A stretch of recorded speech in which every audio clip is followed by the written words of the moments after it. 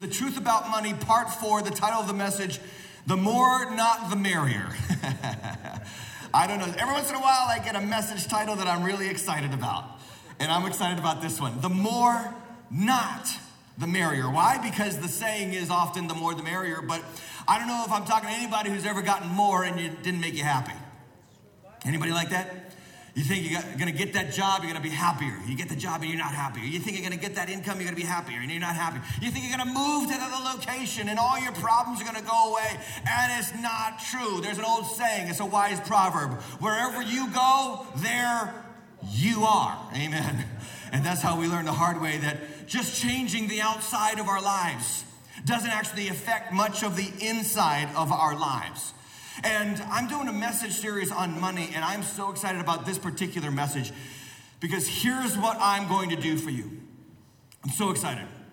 I am about to save you all a lot of money. How does that sound? Does that sound good? Are you excited about that? Who likes saving money? Okay, I like saving money. I am a big saver, and I talked about this last week when we were together, that you give 10% to God, that's His, the tithe belongs to Him. Then you save 10% and you put that aside, and then you tell the government, I'm paying you less. That's what we talked about last week.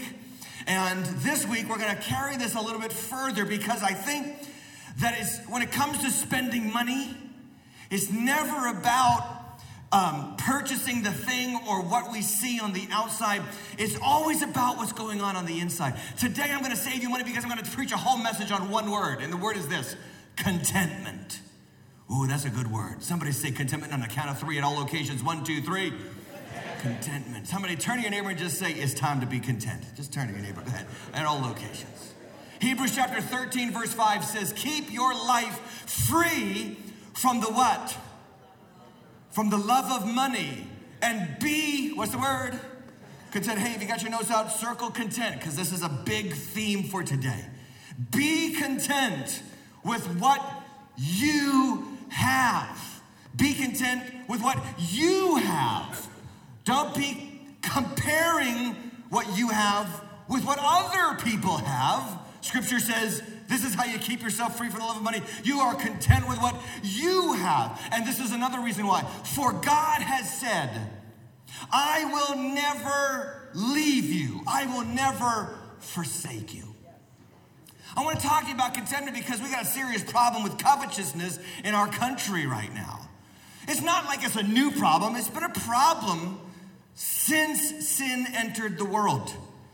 The first two people, Adam and Eve, had 2 sons, Cain and Abel. And the scripture says that God looked with favor on Abel, but He didn't look with favor on Cain. I talked a few weeks ago about why that was different. Cain brought his offerings after everything was taken care of for himself. Abel brought the first of his firstborn flocks to God. He put God first. And because Cain coveted the appreciation that Abel got from God, Cain killed his brother. Covetousness is nothing new. It's in the 10 commandments. It's the last of the 10. And great theologians before me, greater than me, have said this, that the first commandment and the last commandment of the 10 correspond to each other. You shall have no other gods before me. That's first. Go through 8 other commandments. Get to the last one, and this is the last one. And you shall not covet your neighbor's house, wife, property, oxen, camel, whatever. So here's how those two go together. When you've got God in your life, and He is all that you know and all that you love, most of all, then there's no need to covet what others have, because your greatest possession in life is God. Amen. So let's talk about this, contentment versus covetousness. Now, this is not in our notes elsewhere, but I want to have you write this down in your notes somewhere on the back side. Here's what contentment is. Contentment is staying the same on the inside, no matter what's happening on the outside. That's what contentment is. It's letting your heart be at rest, no matter what is stressing you or blessing you. I'm at rest, no matter the stress, no matter the bless. Amen. I like to rhyme when I preach. I don't know if you noticed that. I have a penchant for rapping in my private time. But contentment is to be at rest inside so that what's on the outside. Here's why that matters. Because it is Christmas shopping season. It is Christmas shopping season. And you're going to be tempted. You're going to be allured by the lights and the signs and the images and the things out there that you could get so that you feel better in here.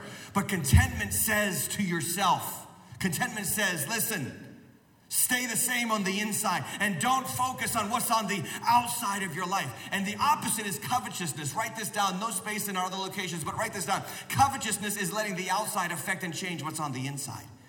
It's the exact opposite. So here's why you want contentment. Because contentment is not subject to the things I cannot control. And do you know what the things are that you cannot control in life? Do you know what the things are that you cannot control in life? Okay, everybody do this at all of our locations. Take your index finger. Take your index finger, hold it up like this at all locations, and then just point to yourself. Okay, and here's what I want you to do.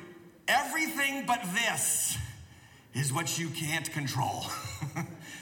You can control nothing outside of you. Amen? You can't control what your neighbor does. You can't control what the government or the country does.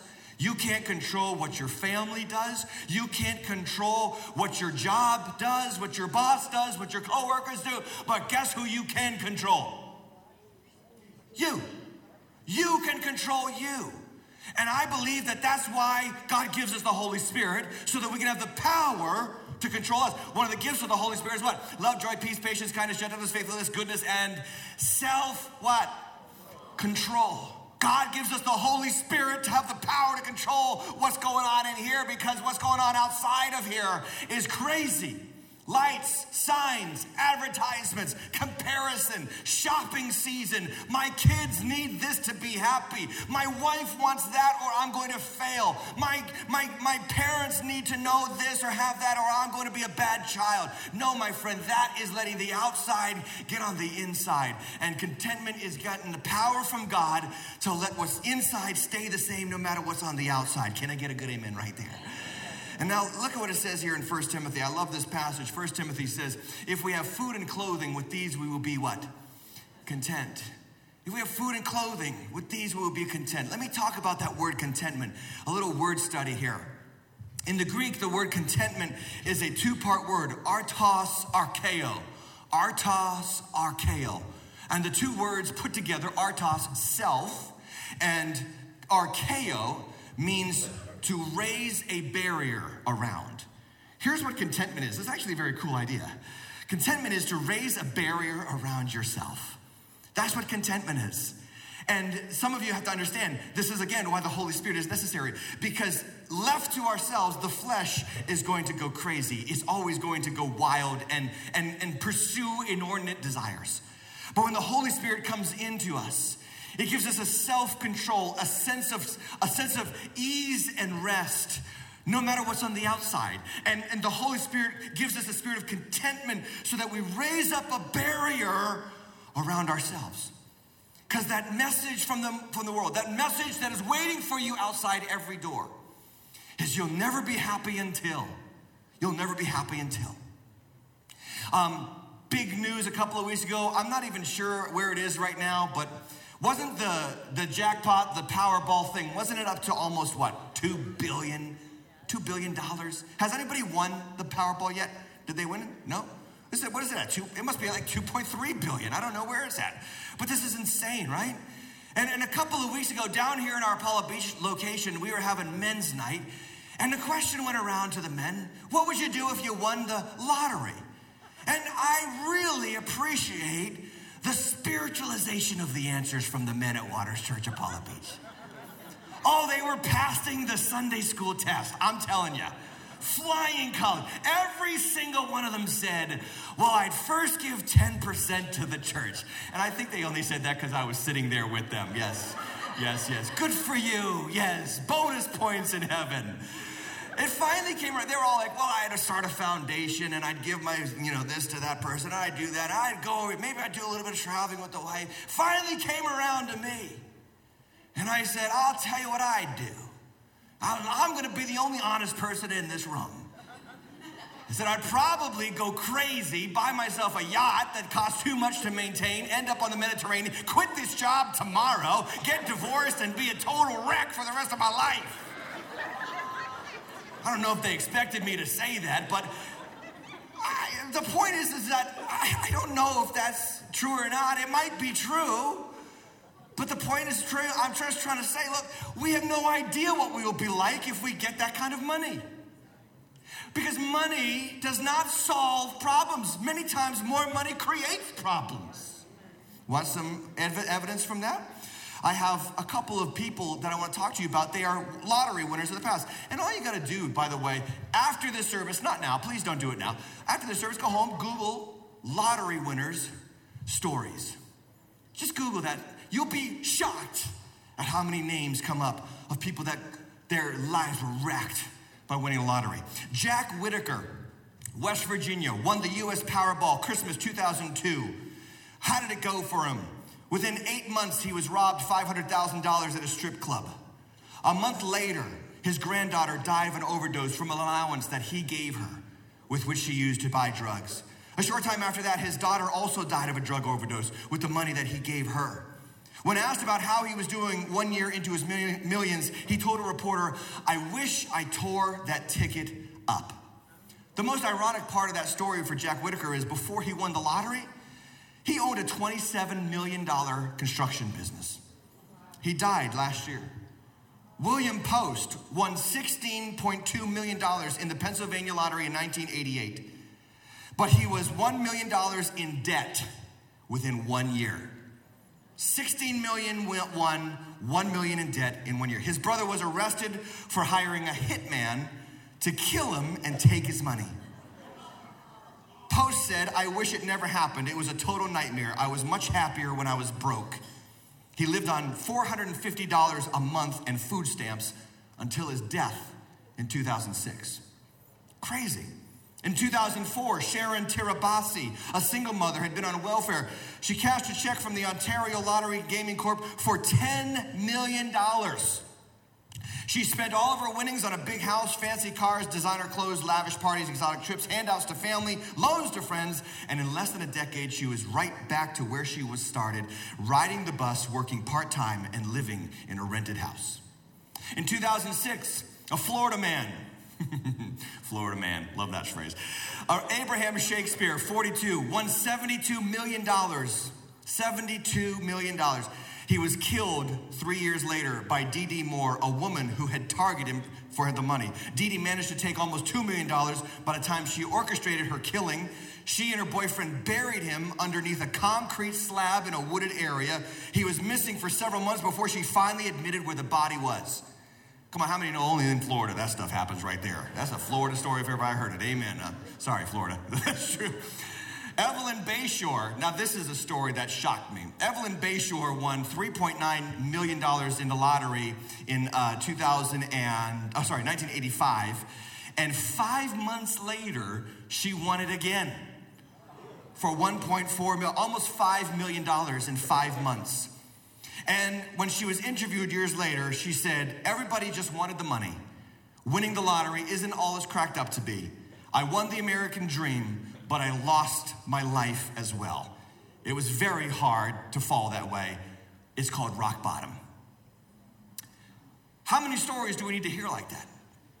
Until we finally internalize the fact that maybe the idea that we're sold 100 times a day through advertisements and comparing ourselves to others is a lie, that if we have that, we will be happy. No, here's what we need: contentment. Do you want to win the spiritual lottery? Here it is. The spiritual winning lottery ticket is contentment. If we have food and clothing, Paul says, we will be content with that.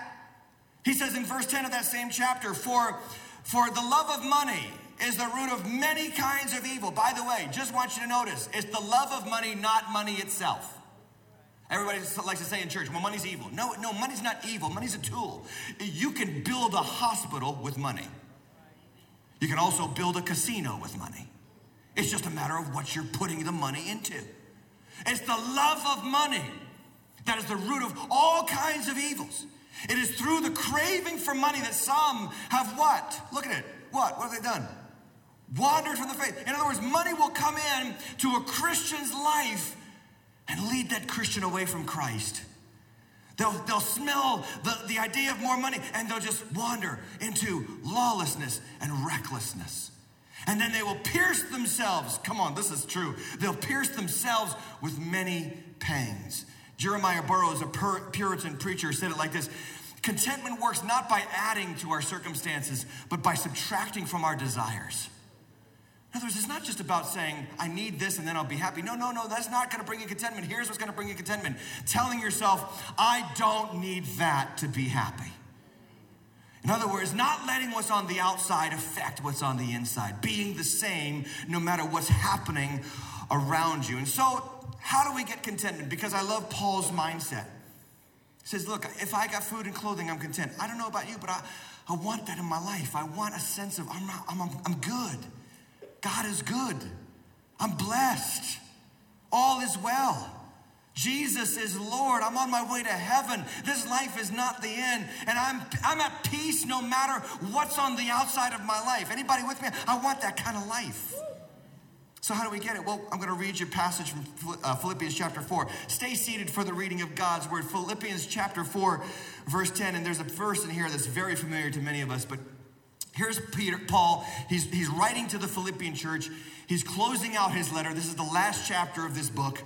He's writing some personal notes to the church that blessed his life. This little Philippian church in ancient Philippi in ancient Greece. And here's what he says in verse 10. I rejoiced in the Lord greatly. I rejoice in the Lord greatly that now at length you have revived your concern for me. For you were indeed concerned for me, but you had no opportunity to show it. Not that I'm speaking of being in need.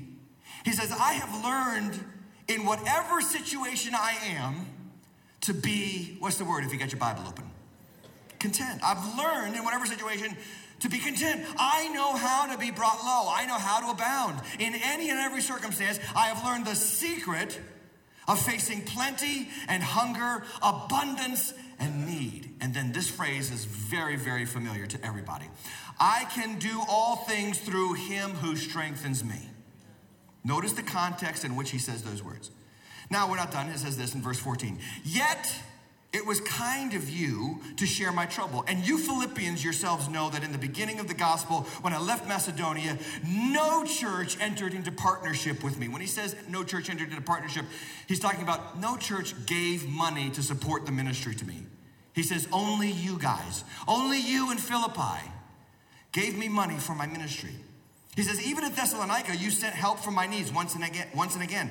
Not that I seek the gift, but I seek the fruit that increases to your credit. I have received full payment and more. I am well supplied, having received from Epaphroditus the gifts you sent, a fragrant offering, a sacrifice acceptable and pleasing to God. And my God, and this is another very familiar phrase in Philippians, and my God shall supply all your needs according to his riches in glory in Christ Jesus. To our God and Father be glory forever and ever. And the last word, everybody say it together. Amen. Amen. Let's pray together. Father, thank you for your word. Thank you for the opportunity to unfold your word, to unpack it, to hear your voice, to be changed through the Holy Spirit. Lead and guide my words and open our ears and our hearts to hear your voice and help us to see Jesus. Him and him only. In his mighty name we pray. And everybody said, Amen. How do we get contentment in our lives? There is an old story I heard of a woman who was sitting in her office talking to another woman next to her. And the boss was walking by and they didn't see him. And she said, all I really need is another $1,000. If I had $1,000 right now in my hand, I'd be totally content. The boss ears picked up on this conversation, walked into the office and he said, I've got a lot of money. And I've never been content. But to hear you say that brings joy to my heart. Here's what I'm going to do. I've never met a totally contented person. I'm going to write you a check for $1,000 so that you can have what I can't find myself. And immediately he pulled out his checkbook, wrote a $1,000 check, and handed it to the woman. And he walked away, and he could hear them talking as he walked away in the background. And the woman said under her breath, "Man, I wish I had said $2,000. Isn't that the case? No matter what we get. No matter what we get. We're always thinking about more. That's the sinful nature. That's the sin carnal nature. Paul says, I've solved this problem. I've gotten to a place, from his words in Philippians chapter 4, I've gotten to a place where I can finally at ease no matter what. Oh, I want this. I don't know about anybody else, but I want this. Like, you know what you got to understand about preachers is sometimes they're preaching to themselves. So if you feel convicted today, just know that this is what the Lord has been doing in my heart all week as I prepared this message. And I'm telling you, I went back for thirds at Thanksgiving, so I seriously need this message. I got a contentment problem. Here's how we do it. Point number one, if you're taking notes, write this down. If you're not taking notes, write this down. I must learn to be content. I must learn. The first thing you got to understand is contentment is a learned experience. That automatically implies, and listen to this, no one is born content. No one is born content. And everybody who had a kid in life at some point said, amen. You can say amen right there. Yeah, that's right. No one's born content. What's every child's favorite four-letter word? M-I-N-E. Mine. And parents in the house, all locations, raise your hand if you ever had to teach your child that word. No one here. It comes standard. Mine. You know what I'm talking about? Mine. I remember one time I was bringing one of my sons. I won't tell the name anymore because I don't want to embarrass them. But I was bringing one of my sons out to McDonald's, and I got them a Happy Meal with chocolate milk, and I got myself some fries and a burger. And I was driving in the car, and I didn't get a drink for myself because I was trying to save money without the drink. You know what I'm talking about. That's what I do. Anyway, so I was eating my fries and burger, and they were in the back, and they were eating their fries and chicken nuggets, and they had chocolate milk left over. And I said, hey, can you give me some chocolate milk? And I reached my hand behind, and they said, no. And I said, what do you mean, no? And they said, it's mine. And I'm like thinking to myself, I could buy you a gallon of chocolate milk and dump it all over you. And to be honest with you, I was tempted in that moment to do just that. The child did not realize that I had paid for the chocolate milk. I could provide more chocolate milk than you could ever need. I was the master of chocolate milk. I own the chocolate milk on 1,000 hills. Amen, somebody. My child forgot that I was the provider, that I could take care of them, that I had all that they needed. And you know what? As I thought about that sentence in my head, the Lord challenged my heart and said, Tim, that's exactly how you respond to me sometimes. Mine. When I'm the one who gave it to you. Ooh, I'm preaching now because you're quiet. I tell God all the time, well, God, I want this. Well, yeah, I can give that to you. But I want you to grow and learn to be content. Amen, somebody. See, God doesn't care about what you've got. He cares about who you're becoming. He cares about the character that's being formed inside of you. Paul says in verse 11, I have learned what? I have learned what? Okay, you know why this passage just blows me away? Because this is Paul the Apostle. This guy wrote a third of the New Testament. This guy knows stuff. What I'm trying to say, he knows stuff. God does not publish your books in the Bible if you don't know a few things. He was published by God the Holy Spirit. And yet still, even he has to say, I had to go through this process. I had to learn how to be content where I am with what I got. So here's the good news for everybody. If you're not currently content, like me, okay, you can get there. Because Paul got there. And you can get there. So it's not a lost cause. It's like swimming. Some people say, oh, I don't want to go in the water. I can't swim. But you could learn to swim. So don't beat yourself up over the fact that you can't swim. Learn to swim. Don't beat yourself up over the fact that you struggle with contentment. Learn contentment, and God will make it happen in your life. Point number 2, here's how we learn contentment. I learned contentment through the experiences God allows. Okay, here's the deal. Here's how you learn contentment. Are you ready for it? Be where you are. Be where you are. You don't have to change a thing. What you have to start saying is, okay, God, what are you trying to show me right now with what I'm in right now? This is where you've got me. I may not like it. I may think that there's another answer out there. If I had a different house, if I had a different spouse, if I had different kids, if I had a different job, then I'd be happy. Wrong. That's not how you learn contentment. That's how you learn that changing the environment doesn't change you. Here's how you learn contentment. You be where you are, and you let God change your heart from the inside and establish a principle of peace no matter what storm you're going through. So what does Paul say in verse 11 again? He says, I learned in whatever, what? Circle the word situation. Because the word whatever it's so important. The word, maybe you should circle whatever. Whatever is the important word here. Whatever situation you're in, you can learn in that situation to be content. Okay, so a couple of years ago, when the government started handing out free money for us to stay at home because of the global pandemic, right? People had a lot of money. And I know people had a lot of money because our church's giving went way up, not down.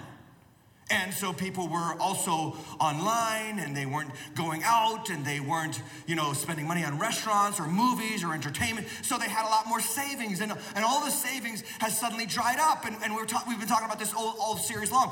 Inflation, the high cost, and the money is gone, and the free stuff is gone, and now we're kind of paying the piper here in the process. And so here's the point, though, is that did you learn anything when there was plenty? Well, now you're in the place where there's not as much. Can I tell you, you can learn now as well. You can learn here. That's what Paul says. He says in verse 12, this is not on the screen, but he says in verse 12, I know how to be brought low. Do you know how to be brought low? Do you know how to let God bring you through the lean seasons of life? I fear for our young people because they're constantly told that they have no chance at getting ahead. They're constantly told it. And by the way, young people, it's the politicians who tell you this. They tell you this all the time. You're never going to have the standard of living your parents have. Oh, and by the way, it's actually your parents' fault. That's the message that our young people get from our politicians, yes? Yeah, that's the message. Your parents made the world bad for you financially. Can I tell you, all the millennials and Gen Zers and Gen Yers and Gen Elemental P'ers, whatever you guys are, I don't know who you are. Can I tell everybody younger than me, can I tell you that when I was your age, when I was 20 years old, they said the exact same thing to my generation. They called us Gen X. You want to talk about a terrible moniker, that's pretty bad. Like we weren't even Gen J. We were Gen X. And I remember they would say, oh, we're calling you Gen X because you have no hope. And they used to say this to us all the time. They used to say, you will never arrive to the level of lifestyle your parents. You're going to be the first generation in American history that doesn't get to where your parents are. That's exactly what they said to us. Any Gen Xers in the house remember when they said that to us? Anybody? So, okay, I'm not alone. There's at least one person that's honest here. And that's what they said. That's what they said. They lied to us. If you stay patient and work hard and save and give and do the things we're talking about, do life God's way, eventually you get to a better place. Don't listen to the politicians lying to you to cause division between you and mom and dad or you and grandma, this generational division that they're causing. You will do good if you settle down, put your head down, trust God, put your hands to work, and diligently over the long haul, be honorable, upstanding, and faithful. And God will bless it. Do you know why? Because those are the things that God blesses. Those are the things that God blesses. He blesses hard work. Here's what he doesn't bless: complaining. He doesn't bless blaming. He doesn't bless division. God blesses hard work and diligence. God blesses giving. God blesses contentment. And so what you got to do when you're young and broke, can I tell you, listen to me, every young and broke person, you're supposed to be young and broke. Can I get a good amen right there? When you're young, you're supposed to be broke. That's why when you get married and you're broke, that's why God has organized your bodily functions to be highly hormonal in those years of your life. You got a powerful sex drive. That's because God wants you to get married and produce babies and be broke so that you can learn how to trust Him. Amen. So if you got no money and you're young and you're horny, follow the path that God has laid out. These aren't even in my notes. I'm just riffing right here, and I probably shouldn't be, but I'm going to go with it. Eventually, those kids will settle you down. They'll cause you to work hard because their little hungry mouths will be waiting for you when you get home. And you won't flutter away your life in fruitless pursuits. You'll settle down, you'll get financially stable and even blessed, and you'll be able to leave something behind for them. This is how it's supposed to work. So relax and learn. Learn to be content with where you are. Because I'm telling you, changing where you are will not fix you. Write this down so I know you're getting it. It's only when we embrace where we are that we find the grace for where we are. It's only when we stop saying, if only I had, if only I could, if only I would. And just say, okay, Father, I'm here in this place. And now I'm asking you for the grace in this place. Come on, somebody say grace in this place. I need grace in this place for where I am to face it right here, right now. Paul writes this in 2 Corinthians. He said that when he was having this thorn in the flesh and he was begging God to take it out of him, God spoke to him and said, listen, my grace is sufficient for you. Right where you are, my grace. I'm not taking away the thorn, Paul. I'm going to leave it right there because I am teaching you to rely on me, not you. But you gotta embrace where you are. Instead of telling yourself that you need the change on the outside to fix what's on the inside. By the way, cool contextual insight here about Philippians chapter 4. The book of Philippians is written to a church in ancient Philippi. I already said that. The last time Paul was in ancient Philippi, do you know what happened? Paul was going to pray. He and his partner in ministry, Silas, they were going to pray. And that's all they were doing. They were going to pray. And there was this demon-possessed girl that was following them, and she was shouting all these things at them. And so Paul finally gets upset and has enough of the demon, and he rebukes the demon and casts the demon out. But it turns out that little girl was like a sorcery agent for some people who made money on her fortune telling. And so immediately it says those people saw that their money was gone. Notice how it was money. Their profit was gone. They turned on Paul, they arrested him, they threw them in prison. And Paul and Silas are in prison. This is a very famous Sunday school story. They're in prison, and the Bible says their feet are in the stocks, and they don't complain, and they don't rail against everybody and all the things that have happened. They find grace in that place, and they start to praise God. They start to sing hymns. And the scripture says in Acts chapter 16 that as they start singing, there's an earthquake, and the earthquake breaks down all the prison walls, and everyone in the prison is suddenly set free. Powerful moment. I don't know about you, but I would have loved to have been there to see this amazing, like jailbreak Jesus style. Amen, somebody. That would be amazing, right? And they get out, and then the jailer wants to kill himself, and Paul says, don't do that, we're here. He tells them about Jesus. The jailer gets saved. There's a church planted in Philippi through this earthquake, jailbreak, Jesus style. That's the church that Paul's writing to.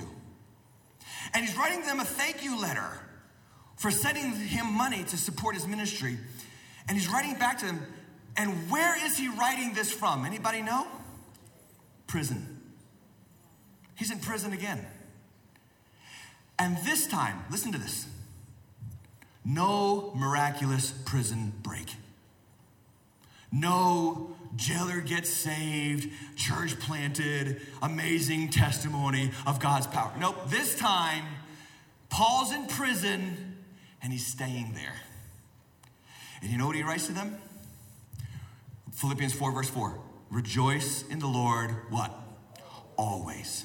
And again, I say rejoice. Why? Because joy is never about what's on the outside. It's about what's on the inside. Learn to be content. What I'm trying to tell you is this. Learn to be content when God gives you a prison break. And learn also to be content when God does not break open the prison doors. Because there's something good for you in both seasons. The highs and the lows. You got to learn how to be even in both places. Amen, somebody? This is good preaching. I'm just letting you know. If you didn't know already, this is good preaching. Point number 3. I'm content being part of a community that cares. So if you want contentment in your life, get involved in your church community. And I'm just going to tell you right now, just coming to church and facing me for 45 minutes isn't going to do it. Isn't going to do it. You got to get into a life group. You got to get into our men's and women's groups down here in Apollo Beach. You got to get in contact with each other so that you know each other. We're going to get small groups started in the new year down here in Apollo Beach, but in our other locations, there's already small groups going on. And the best thing for some of you right now to do is to leave this building, not leave this building, leave this sanctuary, go into our lobbies and sign up for a community group, for a life group. Get into a community where people know you, and then they can care for you and help you and serve, and you can serve them and care for them. That's why Paul's writing this letter, by the way. What does he say in verse 10? What does he say? Look at verse 10. I rejoiced in the Lord. What's the next word, everybody? Circle the word greatly, because a little interesting textual tidbit about this text. That word greatly is the only place in the entire Bible where Paul uses it. Right there in verse 10 of Philippians 4. He's like, I rejoice in the Lord. Not kind of. I didn't just get happy. He said, I rejoice in the Lord. Greatly. I was so excited when I heard that you were concerned for me. This brought joy to my life, to have someone in my life that cared for me. And you know what? Do you know where contentment comes from? It's just a proof positive that contentment comes from not things, but relationships. People. The New Living Translation says it like this. I love it. How I praise the Lord that you are concerned about me again. Or the Message Translation. This is a paraphrased version of the Bible. I'm glad in God, far happier than you could ever guess.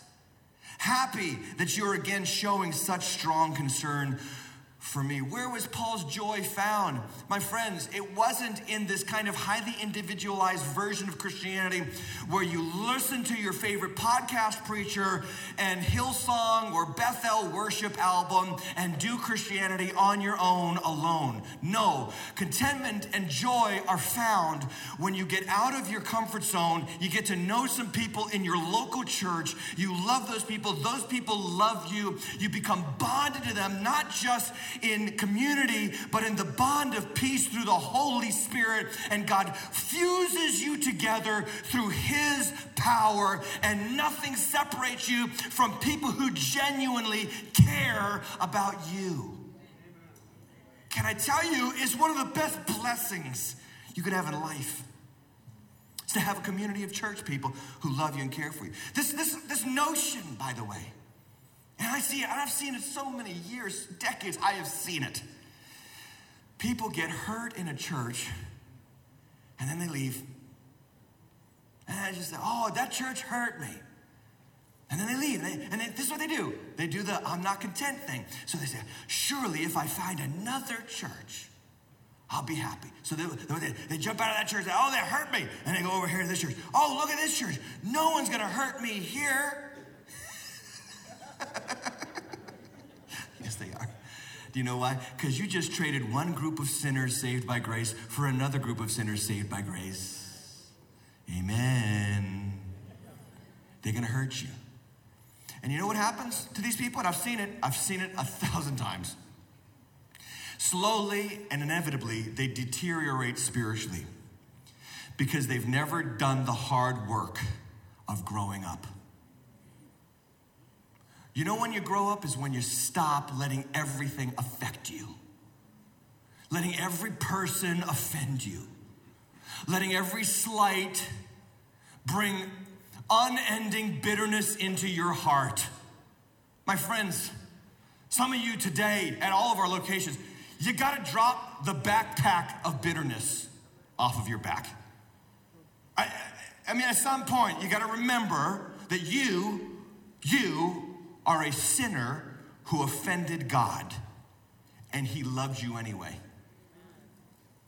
And then he says this, forgive one another as the Lord Jesus, what? Forgave you. Ooh, that's hurtful right there, Pastor. Now you're really meddling with my issues. But it's good preaching. Because this is how you get into a community. You got to learn to grow with them. And yeah, sometimes you're going to get hurt. And sometimes people are going to do that. And sometimes the church is going to make a decision that you're not cool. Okay, I get it. We all have preferences. But can you get over those little minute preferences to maintain the bond of peace through the Holy Spirit? Because the most important movement on the planet is not the government, is not some sports team, is not some corporation. The most important movement on the planet is the church of Jesus Christ. And if you keep cutting off, and getting hurt and getting broken and getting all bent out of shape, you're the one who will never find peace. And I've been hurt by the church. I've been hurt. I've been insulted. I've been talked about. I've had people Facebook message, all that kind of, oh man, I've seen it. At some point, you just get thick-skinned. You start ignoring that. And then you pay attention to the people who are genuine. Because in every church, there's some genuine people. Get with these people. They're fantastic. They're going to be the best people you will ever meet. I'm telling you. Now, am I preaching something that's in the Word? Yes, I am. Because look what Paul says again in verse 15. Look what he says to the Philippians. He says, you Philippians yourselves, you know that in the beginning of the gospel when I left Macedonia, in other words, when I first came to your area and started preaching the gospel in this area where your city is, look at the next two words. Say the next two words, everybody, out loud. What's the next two words? No church. No church. When I came to your area and started preaching the gospel, no church entered into partnership with me. What does that mean? It means no church supported me financially, except you. And notice the last two words. Circle them for me if you would in your notes. You only. As if Paul is saying, look, Philippians, I looked for support from other churches and they said, nope. Mind you, these were churches that Paul started. These are churches that Paul worked on the side to make sure that they would get started, they would get planted. He took no money from them. He brought the gospel to them. And when he needed them financially, they closed their hands and said, we're not helping. What am I trying to tell you? I'm trying to tell you that it's not very uncommon to have only a few good friends in the church. This was Paul's experience. This was Paul's experience. I have and it's my experience. I've had a lot of Christian friends, but I've got about 3 really good, close, lifelong, Jesus-loving friends. Is anybody getting this? Because this is the experience of Paul, and it will be the experience of you. But this is where contentment comes from. You can't be friends with everybody. You can't be friends with, even the book of Proverbs says that a man of many companions will come to ruin. But there's a friend that sticks closer than a brother. What is it saying? Yes, Jesus is the friend that sticks closer to a brother. Yes, that's true. That's the interpretation. But it's also an interpretation practically of there's only a few people that you can be really tight with. Jesus had the thousands, he had the 120, he had the 12, and inside the 12, he had 3, Peter, James, and John. I got 3 good friends that I rely on, and they bring me contentment.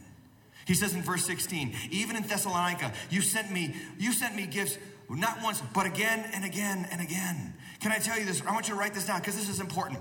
A few great relationships are worth more than great riches every day.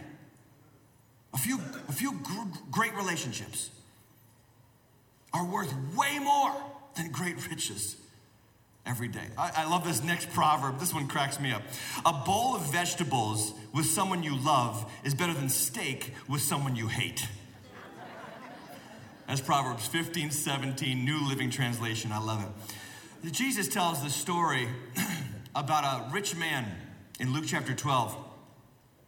It says that this rich man had this farm, and the farm, just one season, the rains were right, the fertilizer was right, the ground was perfect, everything went amazing, and his crop was beyond anything he had expected. It produced plentifully, Jesus says in Luke 12.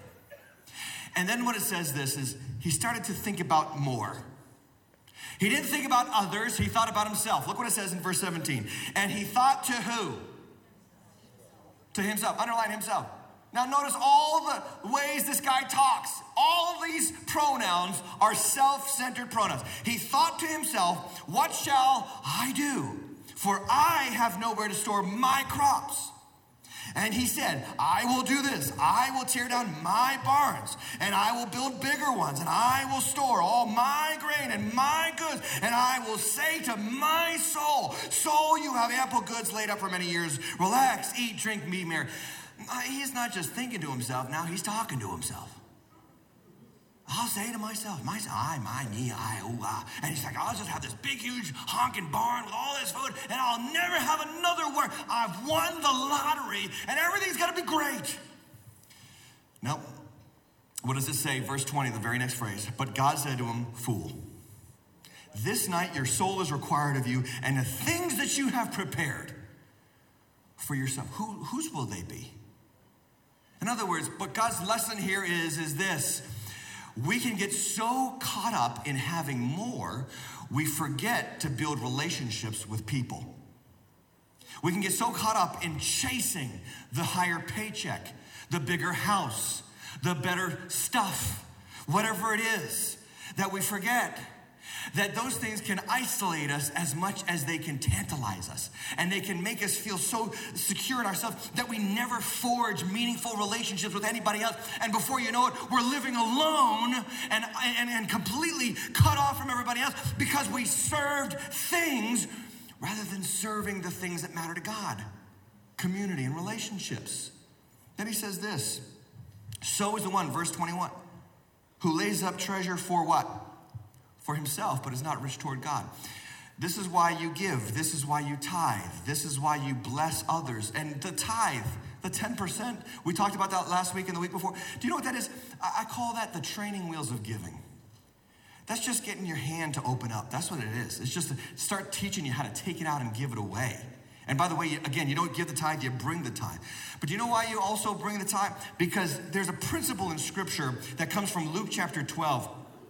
At the end of this parable that Jesus talks about the rich man, he says in verse 33, sell your possessions, give to the needy, provide yourselves with money bags that do not grow old, with a treasure in the heavens that does not fail, where no thief approaches and no moth destroys. Look at verse 34. For where your treasure, what? Is, there your heart, what? Will be also. Or there will your heart be also. Look what he says. Wherever you put your treasure, so if you put your treasure here, your heart, which might be over here, is going to go over here and say, oh, there's my treasure. That's where my heart's. So, see, this is the treasure principle. I want you to write it down. Your heart follows your treasure. What you care about in life follows where you put your money.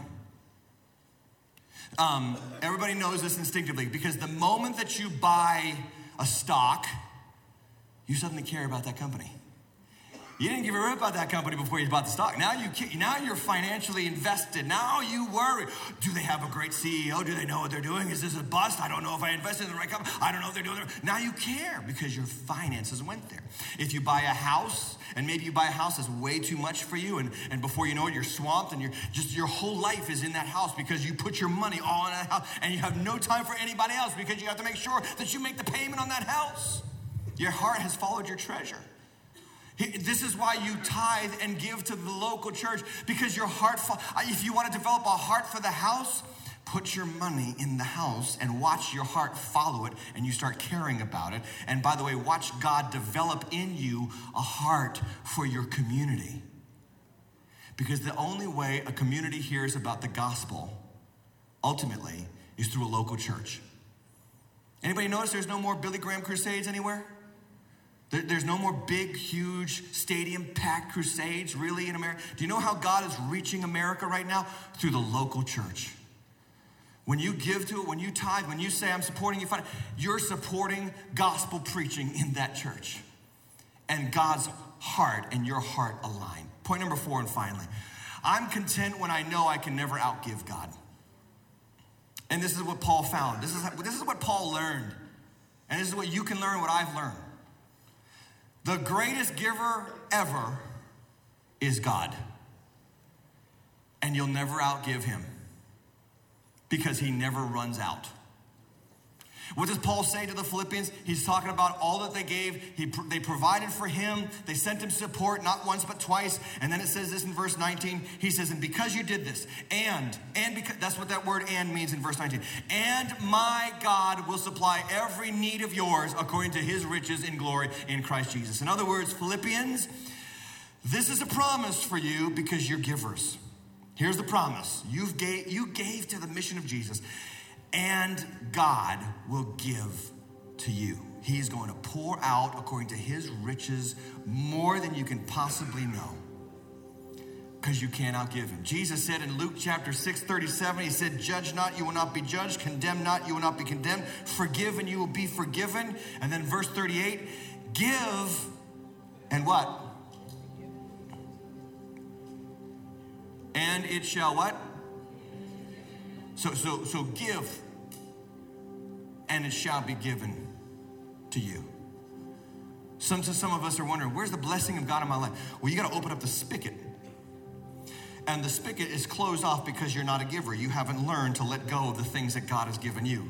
You haven't learned to be content and stop comparing yourself against everybody else. You haven't learned to ignore the commercials on television or on social media. You haven't learned to receive the grace for where you are so that you can be at peace where you are. And you haven't learned the value of community yet because your heart is drawn by all these other things in life that you think are going to make you happy. No, my friend. Contentment is being the same on the inside no matter what's on the outside. And you learn it by giving, by sharing your life with others, by opening up the spigot of your finance to bless others and watch God pour it in your life. It says it's going to be pressed down, shaken together, running over, put into your lap. For with the measure you use, it'll be measured back to you. You can't outgive God. The greatest verse in all the Bible, and everybody probably knows it. John 3:16. What's the verb in the verse? For God so loved the world, he what? He gave his only begotten son. You ever think about the most important verse in the Bible? God's the subject and giving is the verb. Jesus is the object and you're the direct object. You're the one who receives. God gave Jesus because he loved you. And that's where life really begins.